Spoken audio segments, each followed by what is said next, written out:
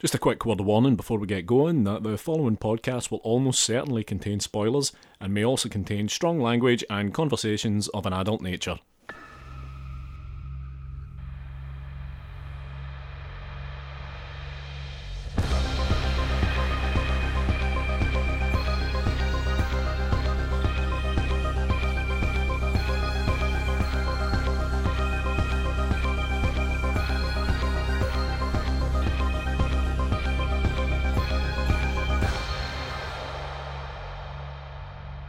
Hello and welcome to Minisode 143 of Strong Language and Violent Scenes, the podcast giving a second chance to films that might not deserve them. I'm Mitch Bain, I'm a lapsed horror writer and an occasional doer of musical things. And I'm Andy Stewart. Hello. Hi there, how are you? I'm alright, mate. How the hell are you? Not bad at all. For date stamp purposes, coming at you around about 11 o'clock on a Sunday morning. How has your week/weekend been? It's been okay, to be honest. I haven't really had much to report. It's been a relatively laid-back affair. I haven't really... Quite subdued. Yeah, I haven't really done much. And to be fair, I haven't really watched much either, because for the umpteenth time I've been revisiting The X-Files, because it's on Disney Plus or Disney Star, I think it might be called now. Yes, yeah. That channel on Disney Plus. Yeah. That thing on Disney Plus where you can watch grown-up things. Yeah, I've binged a bunch of later seasons of Family Guy on that, just because I want to, because I used to quite like Family Guy and I want to have a more specific opinion about it than it went shit after a while. Sure. However, having watched seasons 12 to 18 since Disney Star arrived, I can confirm that my opinion is now no more refined than it went shit after a while. Right, okay. I mean, I've been kind of dipping between The X-Files on there and episodes of the Jack Bauer Power Hour. Oh, nice. Okay, yeah, 24, that's there as well, of course, yeah. A whole bunch of stuff on there, actually, but anything kind of thematically relevant that you want to talk about? Yeah, I was finally able to check out Sacrifice, which I think comes out tomorrow, if I'm not mistaken, on VOD in the UK. Okay, so today, if you're listening on release day, then? Yes, of course, yeah, apologies. Okay, yeah, I watched this also, but if it's the main thing that you've watched this week, then you can kind of lead the charge on this one. Yeah, cool, no problem. For anyone who doesn't really know, it's the story of two Americans, husband and wife, who travel to a small town in Norway to kind of take charge of this house that's been left to them, like in a will type situation. And when they get there, they quickly realise that things aren't exactly as they seem. That is a way of putting it, yeah. So Lovecraft inspired, but not based on a Lovecraft story. The opening titles kind of acknowledge that distinction. Yeah, I think it's based on a short story and very loosely based, I suppose, on the Cthulhu mythology that Lovecraft kind of invented. Yeah, it's based on a short story called Men of the Cloth, I believe. Mm-hmm. Okay, so what were your impressions on this? To be honest, I wasn't too hot on it. Me neither. I don't mind telling you. A lot of my main issues I have kind of centre around people, in this case, English people doing American accents and American people doing Norwegian accents. Yeah, both of those are a sticking point for me as well. Yeah, and that's not kind of the least of the film's problems, but it doesn't help. And I'm kind of at a loss to figure out, apart from a kind of line of dialogue early on that kind of explains the fact that Norwegian people maybe made it to America before Columbus did. I don't really see why they had to be American. Yeah, but also just, cast American people. Yeah, or let British people have their own accents, because Norway's just a hop over the water. Yeah, I think whichever one of the two ways you go with that, there are two ways you can go with it. And yeah, I think that, to be honest, I agree that, the shoddy accent thing, which is very prominent, rides very high in the saddle, I think. Mm-hmm. And it doesn't mean that, I dismiss the film at hand, but what I will say is that it's such a button for me that it does take me out of it in a way that I find very difficult to recover from. Yeah, and I will say, I don't actually rate either of the two lead actors that highly either. Not particularly, I wouldn't say. I don't think that they're bad. I don't think that they bring a massive amount to the table. Also, Barbara Crampton in here. Yeah, Barbara Crampton's here. Again, feels a little bit like stunt casting to me. But Barbara Crampton affecting a Norwegian accent here. And I know she had a dialect coach for this, but I don't know, it doesn't feel that authentic to me. Yeah, me neither. And I mean, I don't know. I think when it's somebody that's as prominent as that, it's difficult to tell whether it is kind of a situation where you're so acquainted with what they sound like that anything else feels weird, or if it's just a ropey accent. And I think it might be a little from each column, to be honest. Yeah, and to be honest, I mean, I've got really nothing bad to say about Barbara Crampton's performance aside from that. She's doing the best of what she's got here, and she's absolutely fine. I'm a big Barbara Crampton fan, so I don't want to sound like I'm slamming her here, because I'm really not, but I don't know if it was a directorial thing or if it was just, again, like I say, kind of dodgily delivered dialogue, but there was times where she sounded like Goldmember. Yeah, it is a problem. I don't think that this film isn't a complete mess. Like, I mean, No. like there's parts of it that work. I think that the film's doing its best work probably in the second act when obviously you've got this couple that are kind of like becoming kind of ingratiated into this community. Yeah, and in doing so, they're becoming more and more estranged from each other. Yeah, and I think that the part where the woman is like, I am very uncomfortable here, we need to go, and the other guy is just completely straight-faced, like, what are you talking about? This place is amazing, we should stay. And I think that stuff is good, and I think that that's probably when the performances do the most heavy lifting dramatically. But yeah, not a massive amount going on with this one, I don't think. Yeah. I mean, there's a fair amount of decent stuff at the end from the, like, well, not right at the end, because it goes in a kind of folksy, sacrificey way, I suppose, almost kind of Wicker Man-y. But I think the stuff just before that, where the wife's trying to escape and she's really upset and stuff, I think that's probably the strongest bit of acting in the film. It's not like without merit. It definitely has its moments, but I think that it is moments. And I think it's a bold decision to have gone to Norway to film this, because all that stuff, like, Norway's fucking beautiful, and it looks beautiful here. And that the little town that they're shooting in is lovely as well. It's just, all that stuff is great. I just wasn't overly invested in the film. I don't think it had a lot to say, and it just felt like shoehorning in Lovecraftian stuff for the sake of it into a story that ultimately doesn't need it. Yeah, I'd say it's probably fair. It kind of feels like it's kind of trying to birth a selling point from thin air. Yeah. But if you like Lovecraftian stuff and kind of like Scandi things, I guess, and kind of slow burn thrillers, this is out there now. If you want to go check that out, it is available on all the VOD channels. Yeah, if you like convincing accents, avoid it. Is that your main one outside of SideQuest this week? Pretty much, to be honest. Yeah, like I say, I've been caught up in X-Files, and I stand by what I've said previously on the show, that, in my opinion, the Season 5 episode, The Postmodern Prometheus, is the best X-Files episode. Okay. I have a couple this week. One brand new, one new-ish. Now, I have been setting aside, or trying to set aside, time to watch the Mike Flanagan director's cut of Dr. Sleep. All 180 minutes on the nose of it.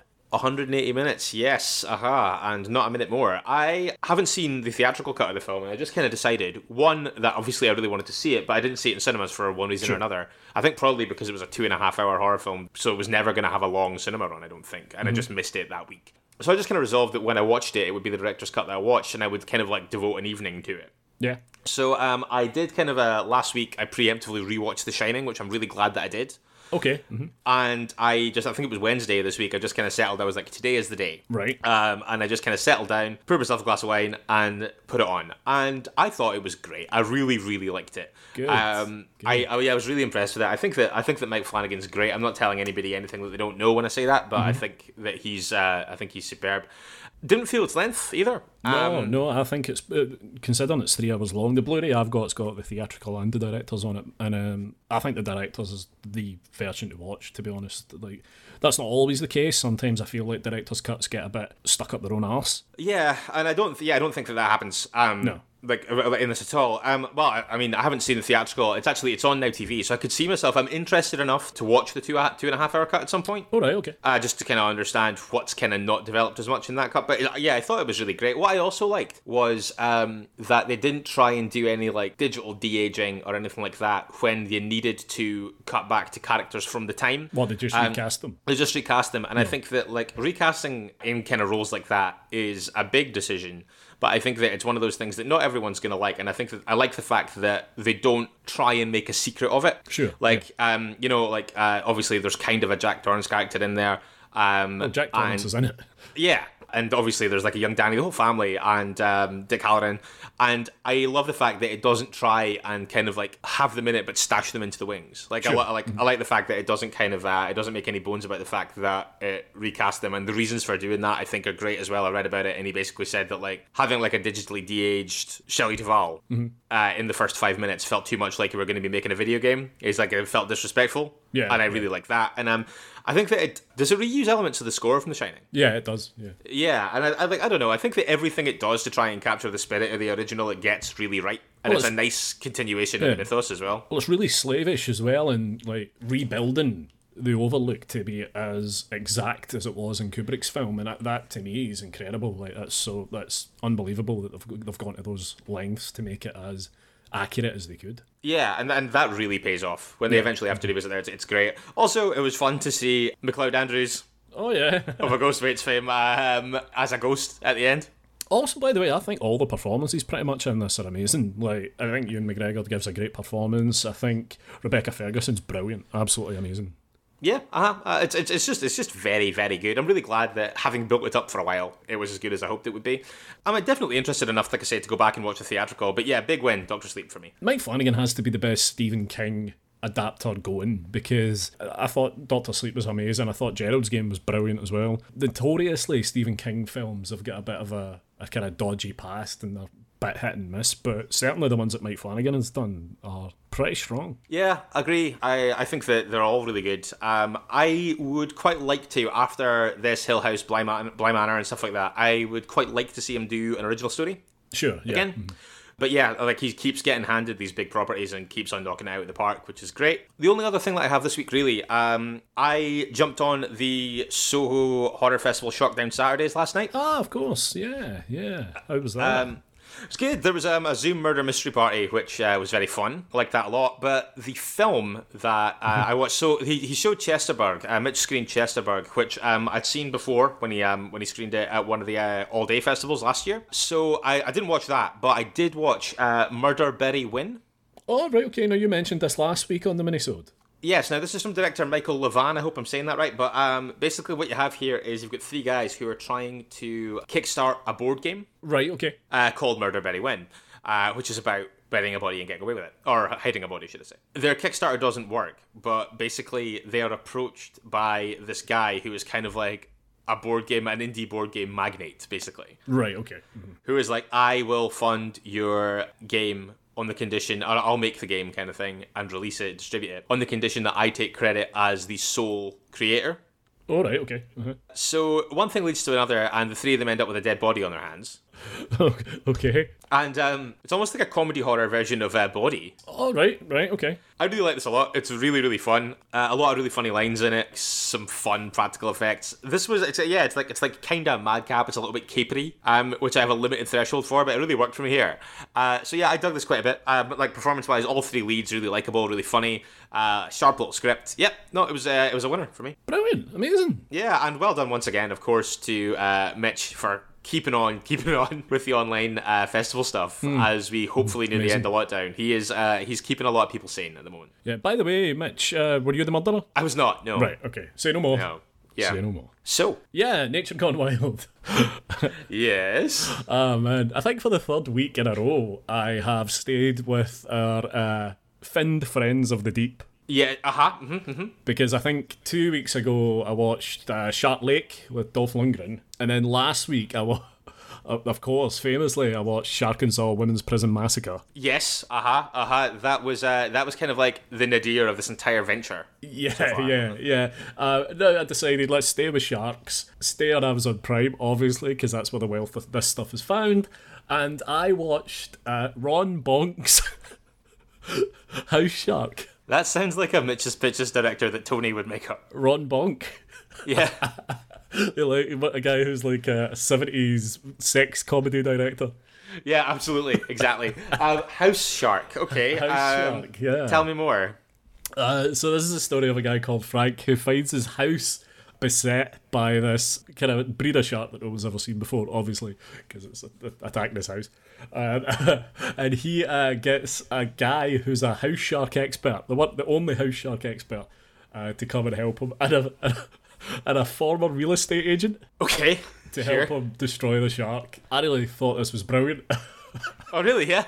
Well, it's not brilliant, it's terrible, but I enjoyed it. I had more fun with it than I certainly had the last 2 weeks. What I will say though, and this is going to blow your fucking mind, right? It's a film called House Shark, right? It's rocking a pretty decent 5.4 out of 10 on IMDb.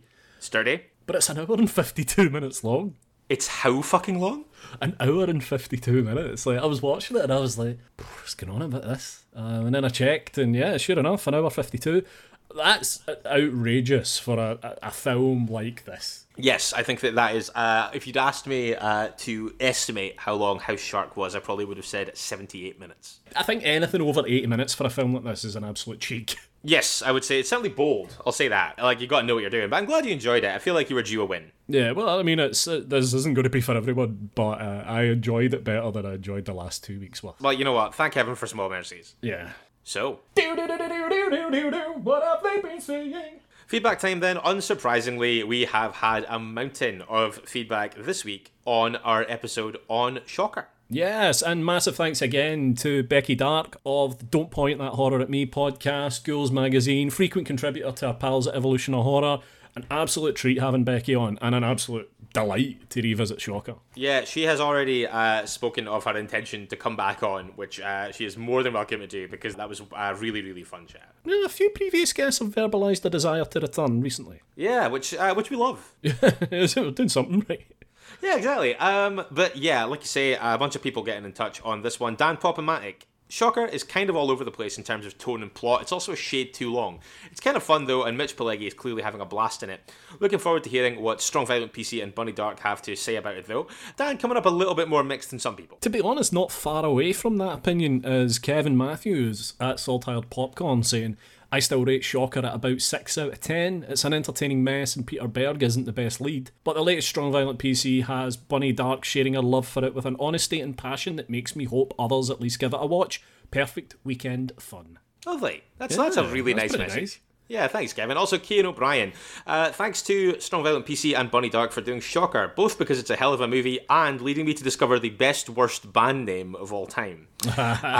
This is in reference to the name of the band that recorded the theme song for Shocker, The Dudes of Wrath. Yeah, that'll be the supergroup with Paul Stanley I was talking about. Yes, you are correct. Yeah, that is indeed one of the worst band names I've ever heard in my life. That was like 2 minutes before that had to go to like print in the credits. They were like, what the fuck are we going to call ourselves? Also, new person alert, I believe. Haley Bridgman. Hi, Haley. Haley MB1981 on Twitter. Can't wait for this episode. I remember convincing my dad to buy me the novelization from a discount bookseller years after it was released. Must have been my next step after Point Horror. Excellent. Did you know that a novelization of Shocker existed? I didn't, but to be honest, that doesn't surprise me because I'm constantly amazed at the films that received novelizations. As you know, Mitch, I'm a big novelization guy. I've got quite a lot. And I didn't know that one for Shocker existed, but I will definitely attempt to hunt that down. I'd be keen to see if they expand on any of the more confusing elements of Shocker. Yeah, I would be curious to know the extent to which they deconstruct the physics also, of that film. Wouldn't mind a little bit of backstory on Horace Pinker. Yeah, that'd be good. I have a couple other things, but no more on Shocker, if you have anything else that you want to get off your chest. Quite a few, actually. Most of what I've got left Shocker, so I'll just fire through a few things.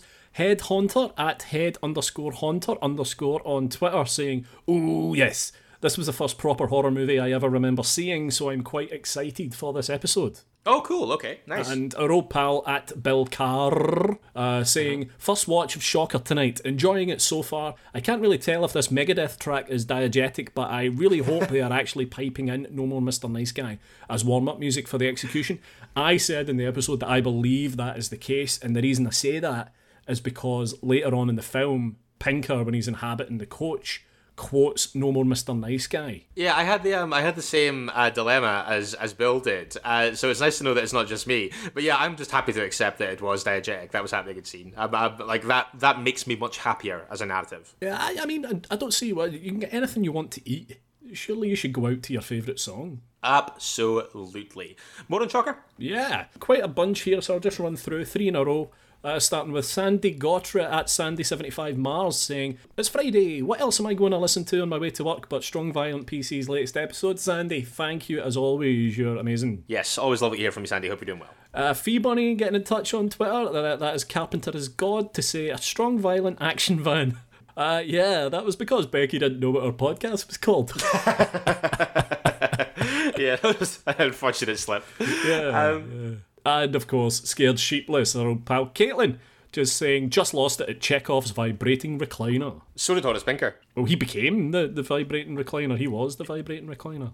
The killer sofa. Yes, as it were.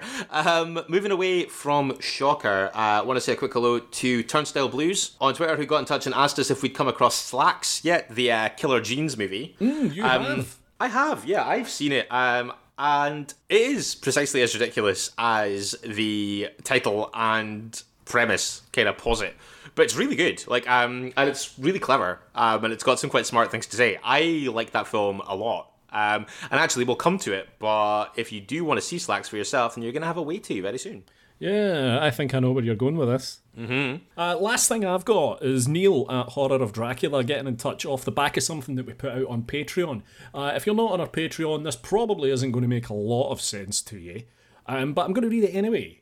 Neil got in touch to say, enjoying the Strong Violent PC Patreon episode on Edge of the Axe, which is currently available, by the way, on both the Arrow Player and Shudder. Deep diving into 1980s beverages is what we needed right now. For the record, Tango over Sunkist. Now, that opens up a lot of questions. Obviously, you've got your Tangos, you've got your Fantas, you've got your Sunkist. You threw in the frankly preposterous suggestion that Britvic was the best. Britvic's brilliant. You also have things like San Pellegrino if you're feeling particularly fancy. Yeah. I'd quite like people to get in touch and let us know their favourite orange carbonated beverage. This I decided not to go through the blow by blow on the feedback on this because it was quite extensive. The discourse on this was plentiful. Sure. I would be curious also, but yeah, it's Britvic though. Dark horse.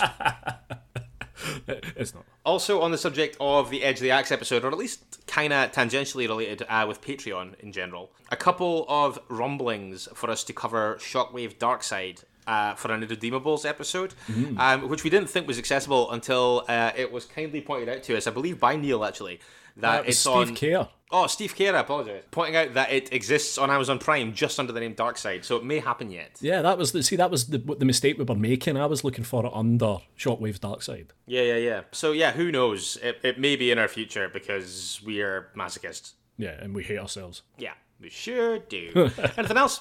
No, that's all. Okay, cool.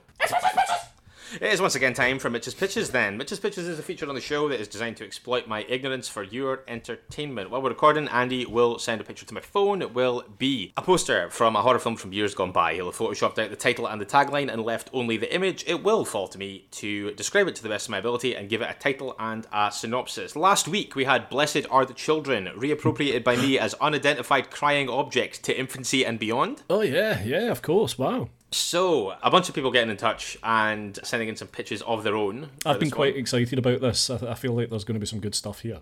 I'm going to try and shoot through as much of these as possible. Kinnell first then. A tiny demonic baby is kidnapping corpses to convert into interdimensional dwarf slaves in 1980's thinly veiled Italian ripoff Pramtasm.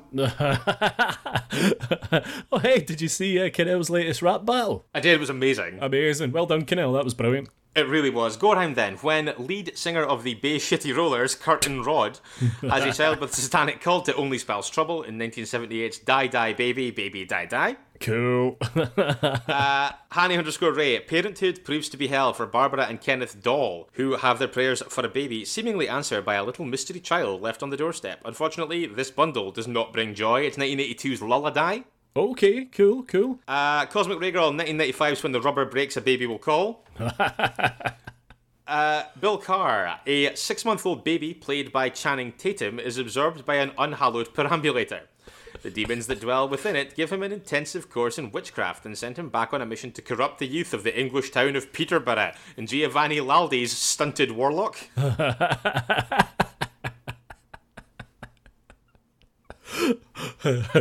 Darren Gaskell, with the costs of the franchise spiralling out of control, it's time for a much cheaper reset as we follow the adventures of the illegitimate 3-month-old baby Dominic Toretto doesn't know he fathered. No Vin Diesel, no Michelle Rodriguez, no Ludacris, no Dwayne Johnson, no Jason Statham. Just a cast of unknowns and some terrifying CGI babies going head to head in a series of increasingly destructive, competitive pram races in Fast and Furious: The Next Generation. Guy Reeford, when a young mother and her hipster friend sneak out to a party, leaving the baby alone, little did they know this would lead to a horrific night of pain, torture, and unfortunate events. After being abducted by bank robbers and left for dead in the woods, it really could be their last party. The culprits, though, take refuge in the house, only to find a baby who is out for vengeance. Prepare yourself for the last pram on the left. Kevin Matthews, who do you call when the Walking Dead haven't even learned to walk yet? Not content with simply defecating and vomiting over their parents, babies are suddenly starting to eat human flesh. Only one man can stop the nappied army of darkness. He's Davy Poppins. Due for a belated release in October 2021, and with Christian Slater in the lead role, it's the dark and twisted The Prambulator. This Halloween, trick or treat. Lovely. CP Buckley on Instagram then. In 1891, a child is born after a demonic ritual. However, when the child is brought home, a mysterious fire causes the death of the parents and seemingly the baby. 1982, a young couple, Cheryl and Henry Tiptoe, move into the newly renovated house. When they find out that Henry can't have children, they decide to adopt. After finding out how much it costs, they realise that they may never have a family. Soon after, Cheryl starts to hear strange noises in the house, but Henry doesn't believe her. When he comes home one day to find Cheryl cradling a baby, he panics, fearing that she may have crossed the line and abducted a child. But Cheryl tells him that the house gave the baby to them. As the child grows, strange things start to happen around the couple. Strange accidents happen close to Henry, and Cheryl seems to be aging faster than she should be. Now Henry must find out the truth about the child from the only man who may be able to help them. Dick Hardman? Dick Hardman. It's the 1982 scathing indictment of the US adoption system, the Hardman factor. A mother's love, a demon's love. Right, okay. And to wrap up, James Rodriguez. When a couple move into a spooky house, they never expected how the change in scenery would affect their baby. All of a sudden, the child has grown a moustache, spontaneously wears a yellow jacket, and his first words are Deo. Yes, the baby has been possessed by the spirit of Freddie Mercury. It's the film that showed Brian May would sign off on any old shite long before Bohemian Rhapsody was released. Strap yourself in for 1994's Radio Goo Goo Gaga. Strong indeed. That is your lot for this week. Not bad at all, folks. Okay, so I'm going to give the best pitch to Kevin. Okay. And the best character name to Giovanni Laldi. Giovanni Laldi, great. Yes, that is really good. Yeah, okay, so Kevin and Bill, this week's winners. Big congratulations to both of you. A whole load of nothing on its way to you both. Well done, well done. I see Kevin posted a photo of his nothing delivery last week, so he's rolling in nothing. Yeah, can't get moved for nothing. No, what a guy. So. Yeah, ready? Let's see. Here it comes. Okay, here we go. Got it? How are you feeling about this? Yeah, I think I do something about this. Pretty simple image this time, I've got to say. Yeah, keeping it. The past couple of weeks I've kept them quite simple for you. Yeah, no border to the image. Mm-hmm. Background is black, and I would say like shadowy. Like it's a bit like we're in low lighting here. So we have shot from behind. We have a pair of legs from kind of calf down. Right. Sure. They're kind of wearing old, kind of worn out looking jeans. They're kind of rough around the seams, and there's a hole in the back left leg, or a couple of holes. Also seems to be wearing kind of like a sturdy outdoor shoe. Yeah, like a work boot type. Yeah. And appear to be walking on a path that I am gonna say is kind of, it looks like it's maybe like rural. Sure. Okay. There's not much to work with here. I kind of got to extrapolate a little bit. So, but yeah, I think that most kind of striking about this image though are both legs are being grabbed by wizened-looking, kind of long-nailed or almost clawed hands. Sure. One hand grabbing the left leg and two hands grabbing the right leg. So there you go. Shot from behind, a person wearing jeans and work boots walks a rural trail while being grabbed around the legs by monstrous hands. Fair. Can't say fairer than that. Okay, I'll need a minute. Sure. No probs.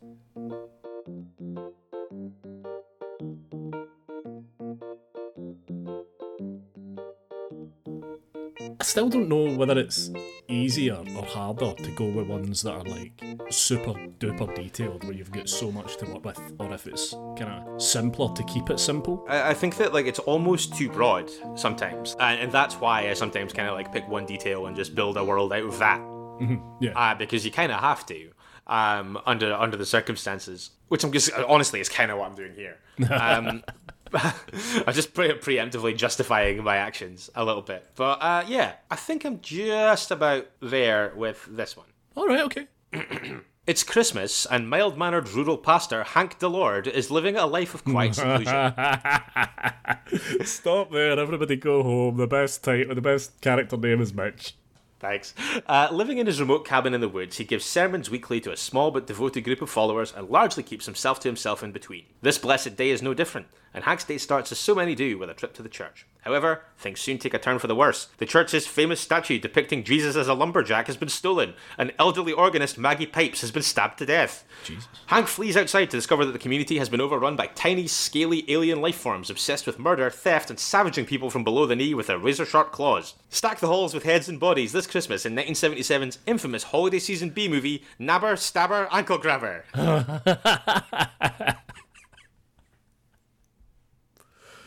Wow. I feel like it was all downhill after Hank the Lord.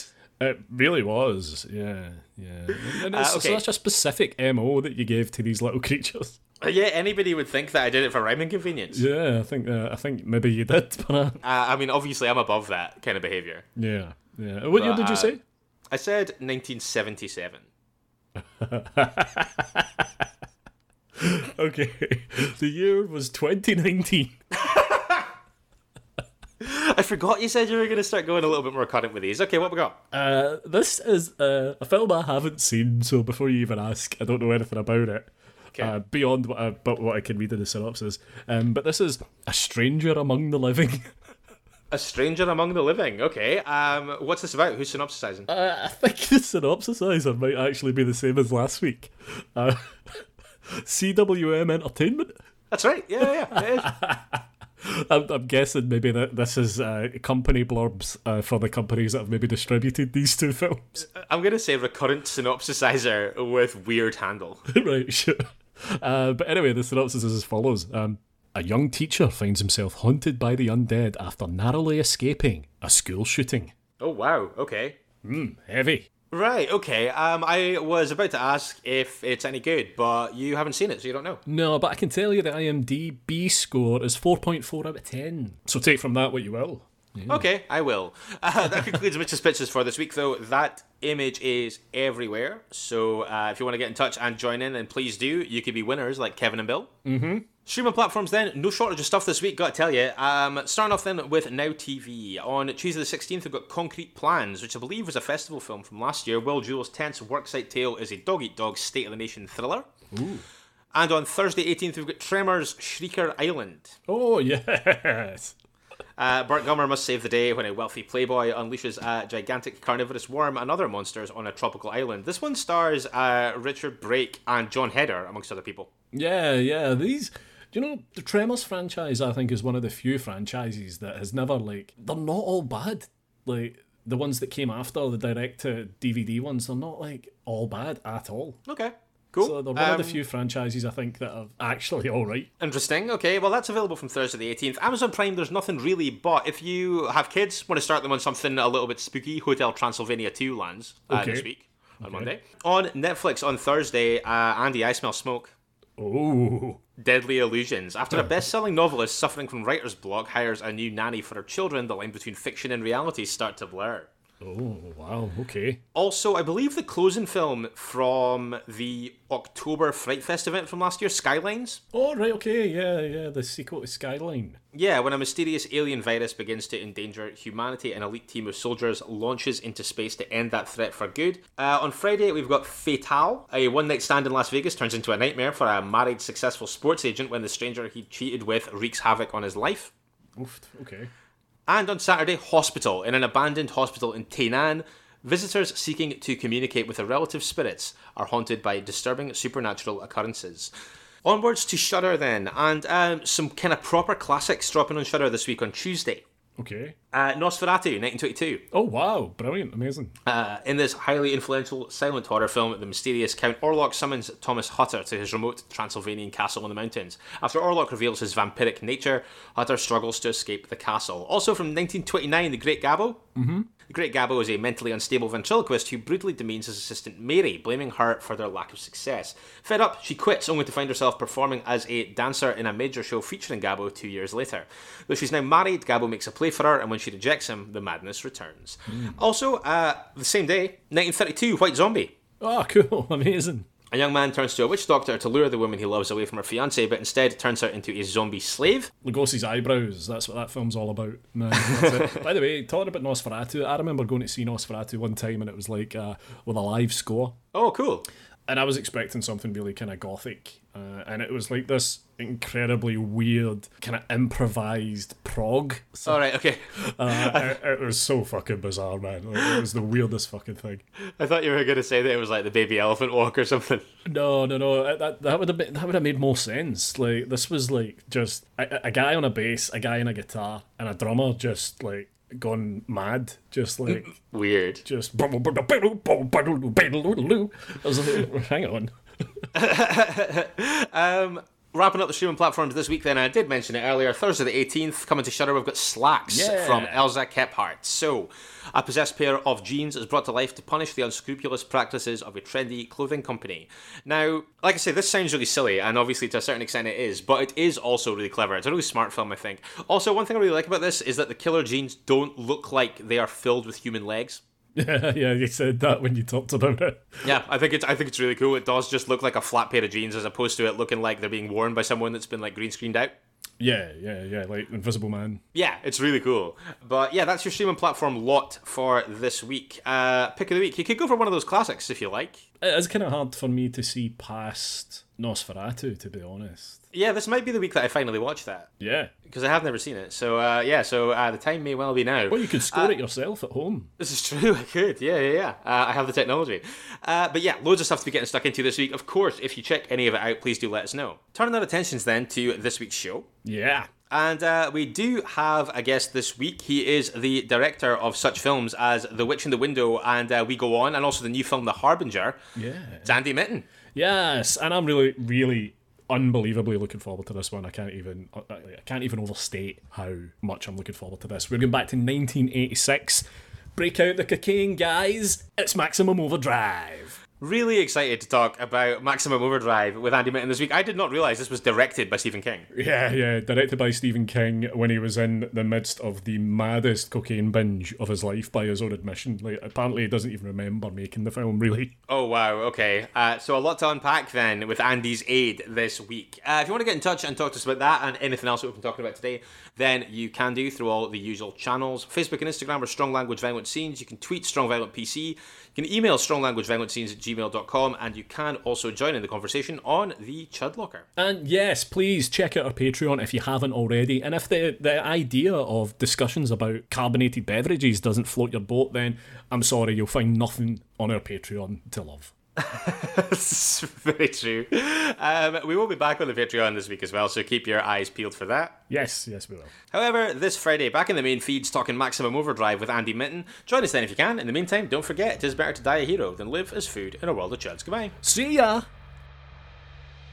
You've been listening to Strong Language and Violent Scenes with Andy Stewart and Mitch Bain. Strong Language and Violent Scenes theme by Mitch Bain. Production and artwork by Andy Stewart. Find us on Stitcher, iTunes, Spotify, Google Podcasts, and Podbean.